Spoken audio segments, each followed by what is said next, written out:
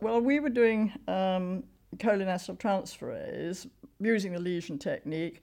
Liliana Lubinska in the Nensky Institute in Warsaw, she was doing much the same thing, looking at acetylcholinesterase. And this technique of lesioning a nerve and then watching what accumulated above the lesion, what got lost below, showed us that, in fact, there was a transport down the nerve. And the question was, what the mechanism was. And there were lots of reasons for thinking it wasn't just sort of straight flow, straight diffusion.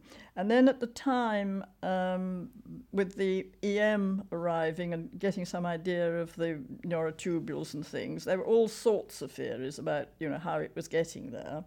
And it got really sort of become, I think, since I stopped doing it, I think it's become quite complicated because certainly with acetylcholinesterase, there's good evidence that it goes in both directions, and you may be getting messages back from the end plates, etc., from the endings.